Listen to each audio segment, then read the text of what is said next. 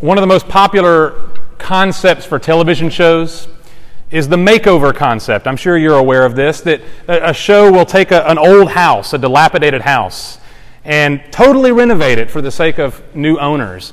Or maybe even a person. On some daytime talk shows, they'll take a person who's out of style, hair and clothes and makeup, and they'll give that person a makeover, and they look like a totally new man or woman.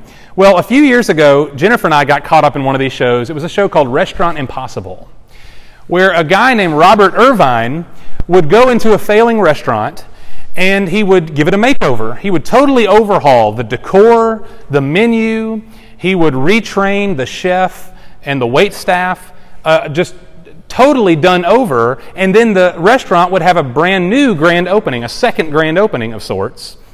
And it was always a really neat show to watch. But it was interesting, too. At the end of every show, after the credits rolled, there was a little paragraph that came up on the screen letting us know how the restaurant was doing 3 to 6 months after the fact, because those things take time from filming to air, right? So how are they doing? And you know the sad truth? That for maybe half of those restaurants, they had either shut their doors entirely or they had reverted to the same failing practices they had beforehand. And it always made me wonder, why didn't the makeover work? And really the reason is the problems that those restaurants had went way deeper than just decor and menu. A lot of those restaurants were poorly managed. They were in debt. They had stubborn employees. They skimped on food quality. And see, those are things that no amount of makeup can change. And I thought about this really a lot when I was preparing this message from 1 Peter chapter 3. Because what Peter tells us goes against that mentality that we can come to Jesus simply to receive like a spiritual makeover, that He can bring improvement to our life and just kind of make things a little bit better, and that would be for us enough. See, I think a lot of us, when we come to religion, we come because there's a deep need. There's a crisis, perhaps. There's something wrong in our lives, and we think that perhaps religion, or specifically that Jesus, could solve our problem. And so maybe there's deep conflict or there's pain, and we're looking for things to get better. I want meaning, I want hope, I need peace, I want joy, I want purpose, and so I come to religion, or I come to Jesus. But see, the offer of Jesus is much more than that. Jesus doesn't specialize in spiritual makeovers. The thing that Jesus comes to do is not just to improve your life by adding in some things that are missing, but Jesus comes in to transform your life by making Himself the center. I'll say it again. Jesus doesn't come just to improve things a little. Jesus doesn't come to just answer problems as they crop up. He comes to transform the totality of a person's life by becoming the center of our life. And so that means, for example, that Jesus does more than just show us where to find meaning. Jesus becomes your meaning for life, He Himself. Jesus does more than just show you where to find peace. Jesus becomes our peace, the Bible says. And so He doesn't come along just to dress us up. He comes to change us from the inside. And that's why the Bible is so adamant that a Christian life is a changed life. Not an improved life merely, but a changed life from the inside out. And that's really what's going on here in 1 Peter chapter 3. We're, to continue with the restaurant analogy, we're biting off a big chunk of Scripture here. There's a lot to chew on today, okay?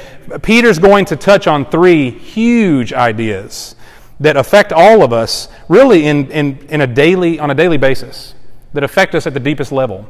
Peter's going to address the issue of relationships, morality, and influence or witness. And his point here in chapter 3 is that Jesus transforms us at these most basic levels. Jesus brings transformation relationally, morally, and in terms of your influence, your witness to the world around you. And so we're going to walk through looking at those 3 parts as they make up the whole of Peter's words here to us. Okay, look at verse 8 again, where we begin. Peter says to sum up. He's summing up much of what he said in chapters 2 and 3, okay? To sum up, all of you, be harmonious, sympathetic, brotherly, kind-hearted, and humble in spirit. Not returning evil for evil or insult for insult, but giving a blessing instead, for you were called for the very purpose that you might inherit a blessing.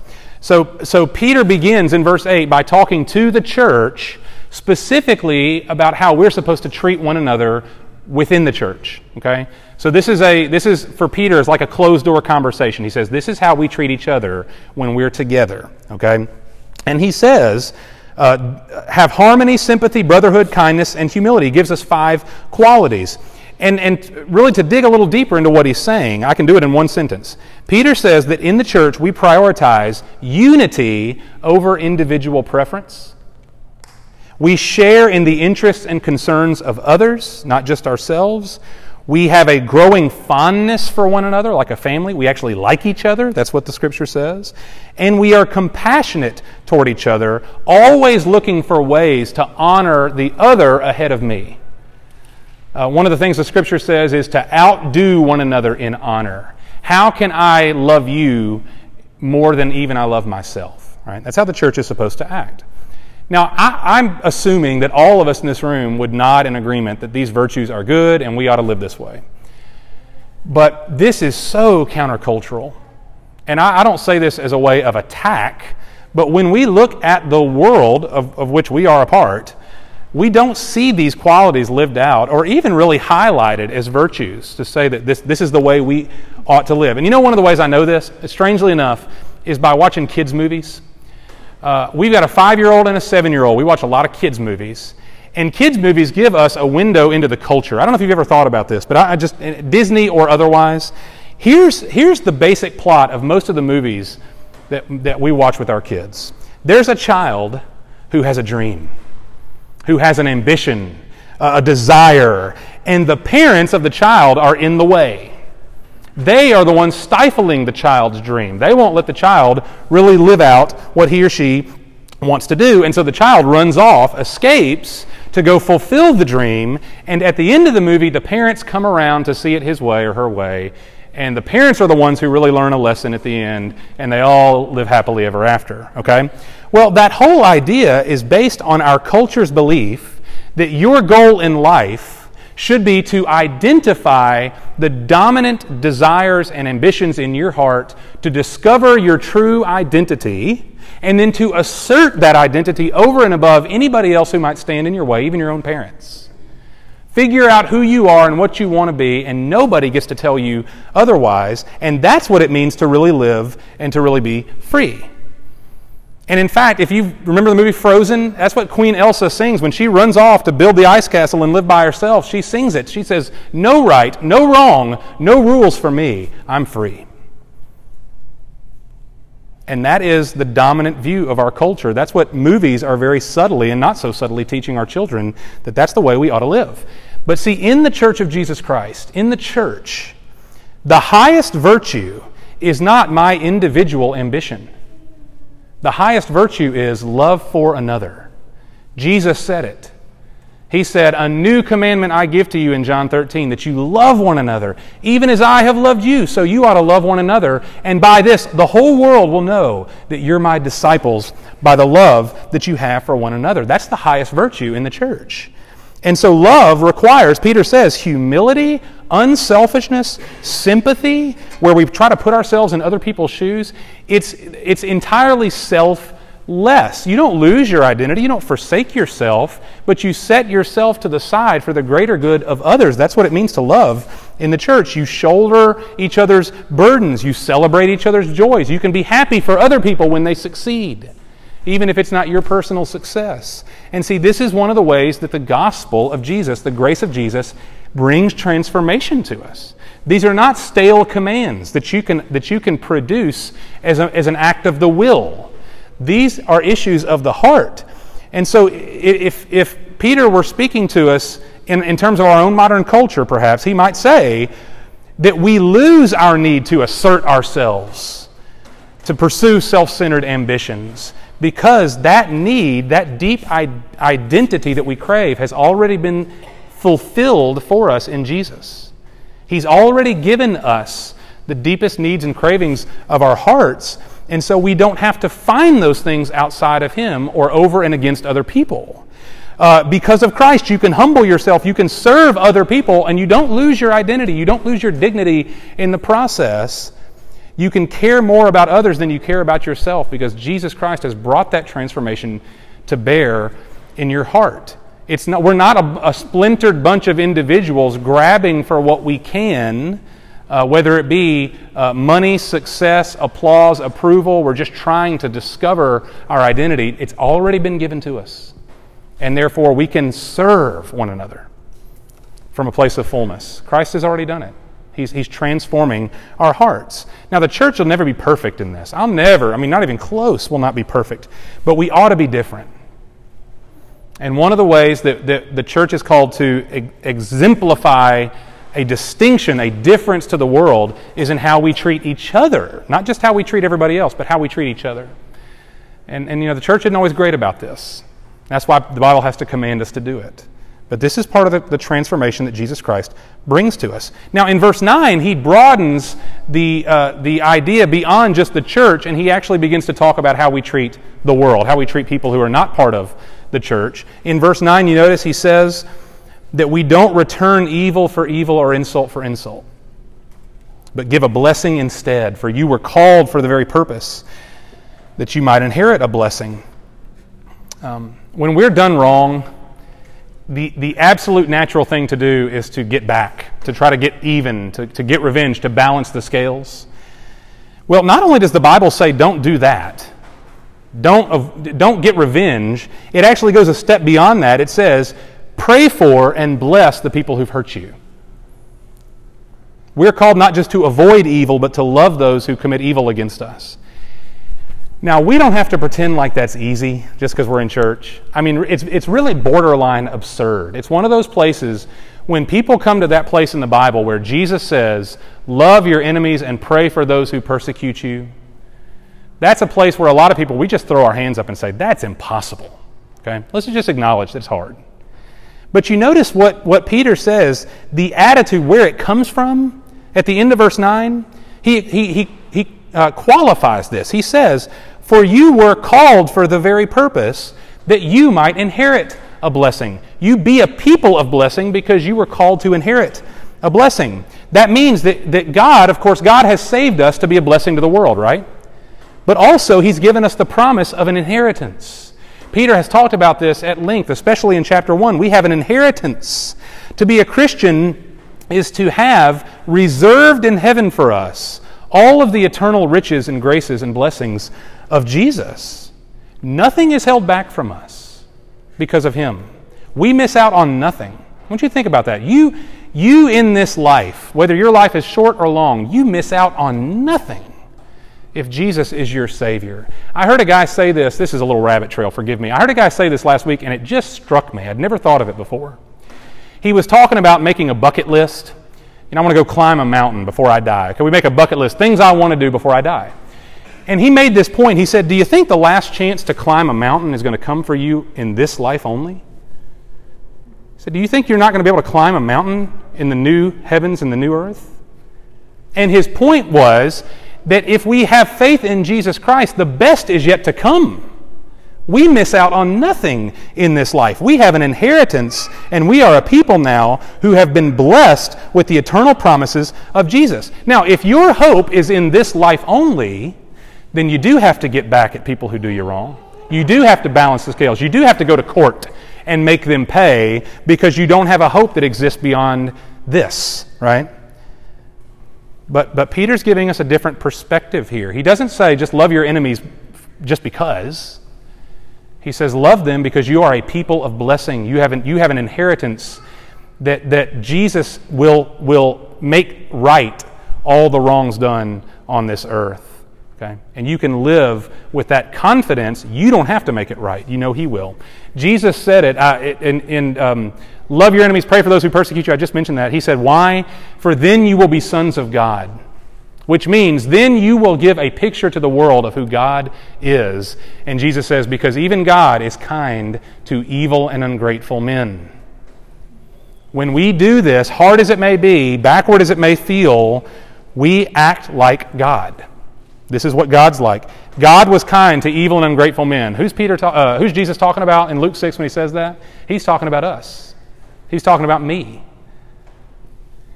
I've been evil and ungrateful. I didn't deserve Jesus' love and salvation.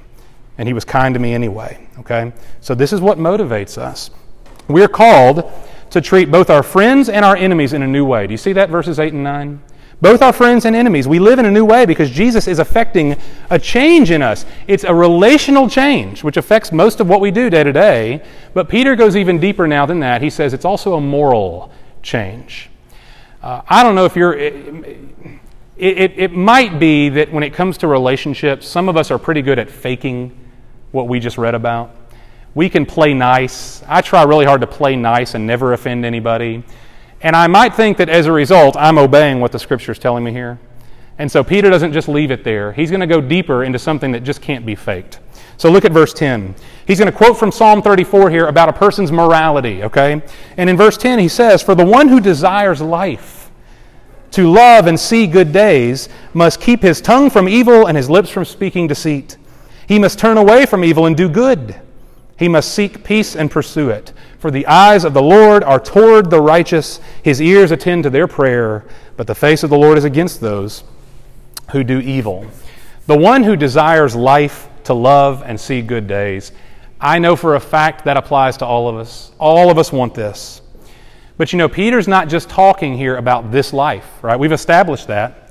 He's already mentioned in the previous verse that we have an inheritance. He's talking about this life, yes, but also the life to come. Paul told Timothy in 1 Timothy that godliness has benefit for this life, of course, but also for the life to come. That is to say that how we live in the here and now has an eternal impact and significance and effect. And therefore, if we're going to follow Jesus in this life, we follow him into righteousness, true righteousness.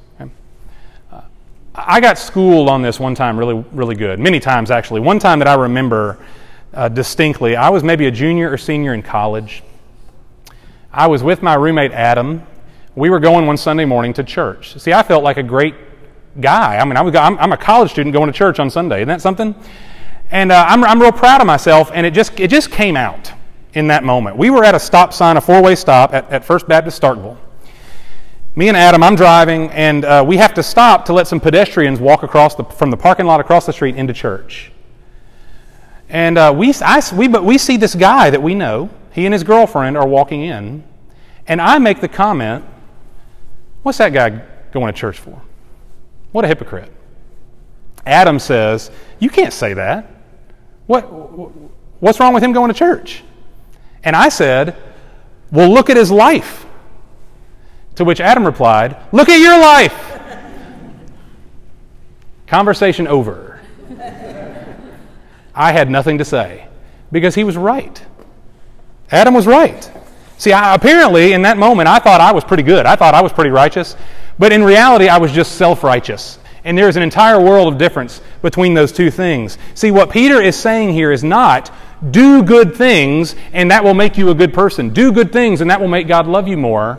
What Peter has been saying is, God has already loved you to the full. God has already accepted you fully by faith in the person of Jesus Christ. And so now, in response to his love and acceptance, we pursue him. We pursue righteousness. And see, that's how the gospel changes our morality. Jesus doesn't just change what we do, he changes why we do it. He doesn't just change the externals, he changes the heart. And see, y'all, here's the truth. If I'm doing good things because I think it will make me better than other people, then they're not really good things at all. That goodness is a sham. It's fake. God will, rather than God rewarding me for that, I'll actually be punished for that because that is self-righteous. If I do good things simply because I think that God will have to reward me for my good things, I'm not doing those good things for God, I'm doing them for myself. And therefore they do me no good. They're not good. That's why Peter doesn't tell us in this chapter to do religious activities and rituals. He doesn't focus only on the externals. He tells us to pursue goodness, to speak righteousness, to pursue God and his righteousness, because righteousness is a heart issue. It cannot be faked. It cannot be faked. We're all smart enough to know it when we see it. When somebody fakes righteousness, when they do it for their own good, their own benefit, we can see right through it. Jesus saw right through the Pharisees. Right? And he calls us to have a righteousness that exceeds theirs, right? Because it's a righteousness that comes from the heart. It's a heart that's been transformed. And we see a clear transformation, right? In our relationships, how we treat one another, how we treat the world, it's backward. We see a transformation that comes to our morality, not just what we do, but why we do it. God changes our hearts. But it's really this third thing that I mentioned that challenges me the most. Influence, witness. If you know a lot about the book of 1 Peter, the letter that Peter's writing, he's writing it to a church that is being marginalized. The culture around them is persecuting them because they are Christians. They are suffering for their faith. That is, for us, maybe a foreign idea, but it was happening in an extreme way here in the Roman Empire, in the early church. And Peter calls them, in the midst of their suffering, to a very strange thing. He doesn't say to them what I might be prone to say, which is, y'all just hunker down, go on the defensive, try to take care of yourself, right? Peter actually says, you courageously go on the offensive. And we see that in how he calls them to influence. Verse 13, he says, who is there to harm you if you prove zealous for what is good? But even if you should suffer for the sake of righteousness, you are blessed. And do not fear their intimidation, and do not be troubled, but sanctify Christ as Lord in your hearts, always being ready to make a defense to everyone who asks you to give an account for the hope that is in you, yet with gentleness and reverence. And keep a good conscience, so that in the thing in which you are slandered, those who revile you and your good behavior in Christ will be put to shame. For it's better, if God should will it so, that you suffer for doing what is right, rather than for doing what is wrong. Peter's command, obviously, his command is that we live out the message of Jesus, live it out. But that's only half the story. He also tells us to speak it forth, to proclaim it. And a lot of times I live on the other half of this. I tend to think, if I'll just live a good life, be a good person, then I'll have an effect on the world around me. And there's truth in that, but it's not true enough. The Bible doesn't stop there.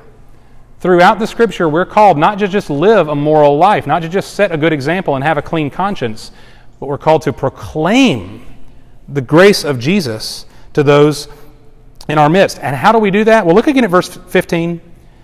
Peter says it starts in the heart. He says, sanctify Christ as Lord in your hearts.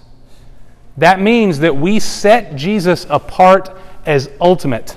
I spoke earlier about this, that Jesus comes to transform us by making himself the center of our lives. And that is what it means to sanctify Christ as Lord in your hearts, that you give Jesus his rightful place, a place that nothing else, no one else can touch. That he is preeminent, he is ultimate. Jesus said, pray like this, our Father who art in heaven, hallowed be your name. That means to hallow something means to make it ultimate. The name of God is the most extremely, outrageously wonderful and precious thing in our lives. Jesus has to be, for us, the center. Remember, he is our hope. He doesn't just show us how to find it. He is our peace. He is our joy. He's not just the guide to show us the way. He is the embodiment of those things. So Peter says your relationship with Jesus can't be a side project. He's got to be the centerpiece. Sanctify him as Lord, because that's who he is. And because he holds that place in our lives, Peter says you should always be ready to explain it. Always be ready to give an account, to make a defense. Everyone who asks you about the hope that is in you, be ready to share that hope. That means we share the gospel of Jesus as the explanation for our lives. You ought to be able to share Jesus not just as a nice idea that people should believe, but he is the explanation for my whole life. He is the explanation of the hope that is within me. Peter, this is the second time Peter's told us to do this. In chapter 2, he said that the church's mission is to proclaim the excellencies of him who called us out of darkness and into his marvelous light, which means that we share the gospel because we have been gripped by it. We share Jesus because we have come to know him. The gospel has changed our hearts. Now, most Christians struggle to do this. We struggle with sharing our faith with evangelism. I'm one of them. Believe it or not, I am. Even as a pastor, I struggle with it too. But you know, this verse should encourage us. Because you know what Peter's calling us to do here? It's not a sales pitch. A lot of times we don't want to share Jesus because we feel like we feel like it's like almost an insincere thing. It's a sales pitch. It's a presentation. And that's not what Peter's saying at all here. He's saying, and I'll repeat it, he's saying that the gospel should be the explanation for your life. Not a side project, not a sales presentation. This is who I am. This explains what I do and how I live. Jesus explains me. He is the source of my hope. Specifically in this context, how does this work? If somebody comes along, either in Peter's day or in our day, and says, now wait a minute, why would you bless somebody who just hurt you? Why would you pray for their good? Why would you love them? Why would you serve them after they just did you wrong? Right? And what's the account for your hope? What's the explanation of your life? Well, what we say, my whole life is built on Jesus, who loved me and saved me when I was an unworthy sinner. I didn't deserve it. My life is built on a divine man who suffered righteously for me, and now I can suffer righteously for him. You see, the gospel explains it. It's your hope. Another question that comes up in this text, why would you live righteously? Why would you live a good moral life when it's so much easier and at times even more popular to do the opposite? To which we reply, you might say it differently than this. I'm just going to quote what Peter says. Because Jesus bore my sins in his body on the cross, so that I might die to sin and live to righteousness. For by his wounds I've been healed. That's why I live differently. It's not about me. It's because of what's been done for me. Right? It's the hope that explains us. And so in context, Peter is saying right here, when you are tempted to fear, when you are maybe intimidated by those who do wrong to you, or maybe a culture that seems broadly, that seems against who we are and what we believe, Peter says, all the more be on your toes. Go on the offensive. Be eager and ready to share the hope that is within you, because it's only that hope that we've experienced that's going to give hope to the world. And so this is not a sales presentation for us. This is not a battle to be won. The goal of sharing Jesus is not to prove myself right and someone else wrong. No. It is an appeal to someone else based on the great hope that I've experienced, that you've experienced, because Jesus Christ has saved you. That's why we're told to do it with gentleness and reverence. It's not a battle to be won. It's an appeal. If he's done this for me, then he can do this for you. And even if it feels like the world is against us, Peter says, you keep pointing them to the grace and the hope of Jesus. That's who we are. We are a people of blessing. We are a people who have been saved and are being changed by Jesus Christ, and therefore we can live in an absolutely countercultural way. We have a hope that's within us that's worth sharing. And now as we close, I think all of this begs the question, is the hope of Jesus the explanation for your life? Or maybe to say it this way, do you have within you the kind of hope that Peter's talking about today? Remember what I said before, Jesus doesn't specialize in makeovers. The Christian life is not a personal upgrade. It's not an improvement of our circumstances. You and I, we are not just religious versions of our former selves.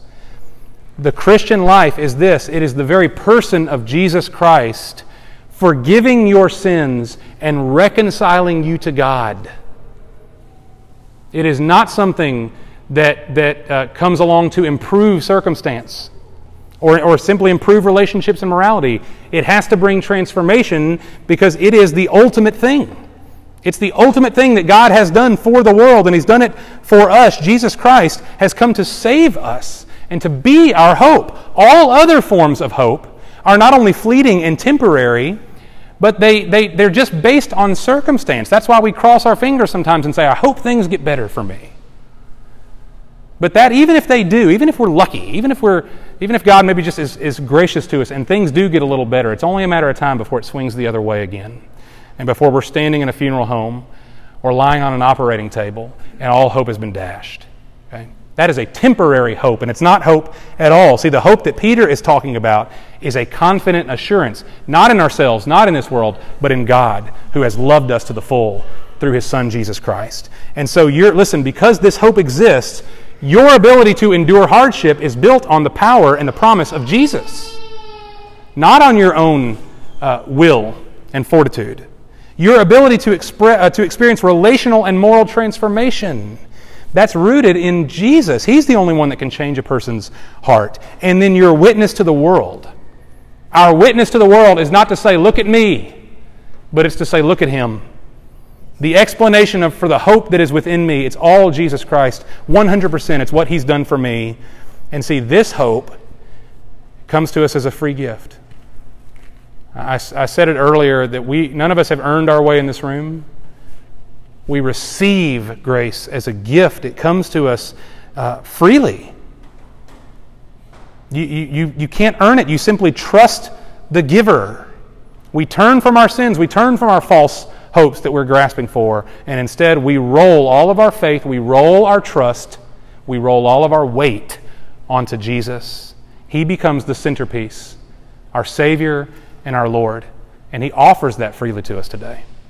And so my encouragement to you is this. If you don't have that hope within you, or maybe if you're just unsure, that's why we're here. You have multiple ways that you can respond. You can check the bottom box on the little communication card that was in your seat, and I'll follow up with you and we can have a conversation about it. You can come find me right after the service. Stay and pray, okay? We'll be here after the fact. You come talk to me. Or I can connect you to someone else who's here who would love to help you understand what it is to have this kind of hope. My hope for you today is that if there's any wrestling, if there's any doubt or confusion when it comes to this, you wouldn't walk out the door uncertain. That you wouldn't try to walk a tightrope the rest of the week, but that you could walk firmly on solid ground by knowing this hope for yourself. And we can help you with that. That's why we started this church. Jesus offers us something that doesn't just help us get along. He offers us something that becomes an all-encompassing new life. And so let's thank Him for it in prayer. Father, would you grant us in this moment deep gratitude? Sometimes I forget, I just lose sight of how wonderful you are to me. And I pray, Lord, that if any of us find ourselves there, that if maybe it's because of hardship, maybe we're going through something right now and we've just lost, we don't see clearly what you're up to and how loving and how good you are in this moment. Father, would you bring us back to center right now? Would you, Lord, remind us in this moment that despite all of our sins, all of our failures, despite all of my willful rebellion against you, Lord, throughout my 35 years, Father, you have loved us to the full in Jesus Christ. You have made your Son, your precious, beloved Son, you have made Him to come to earth and die so that we might have life instead. You love us that much. And Father, thank you that it is not for us a daily exercise to earn or maintain what we have, but we have an inheritance, a blessing reserved for us that cannot fade, that cannot be taken away. We will receive the fullness of all that you've promised because you have sealed us as your children by faith. Father, grant us so much gratitude in light of those truths.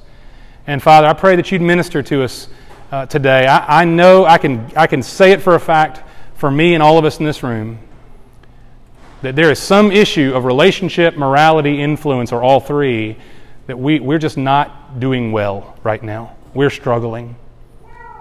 And Father, we need your grace. We need, Lord, you to transform our hearts.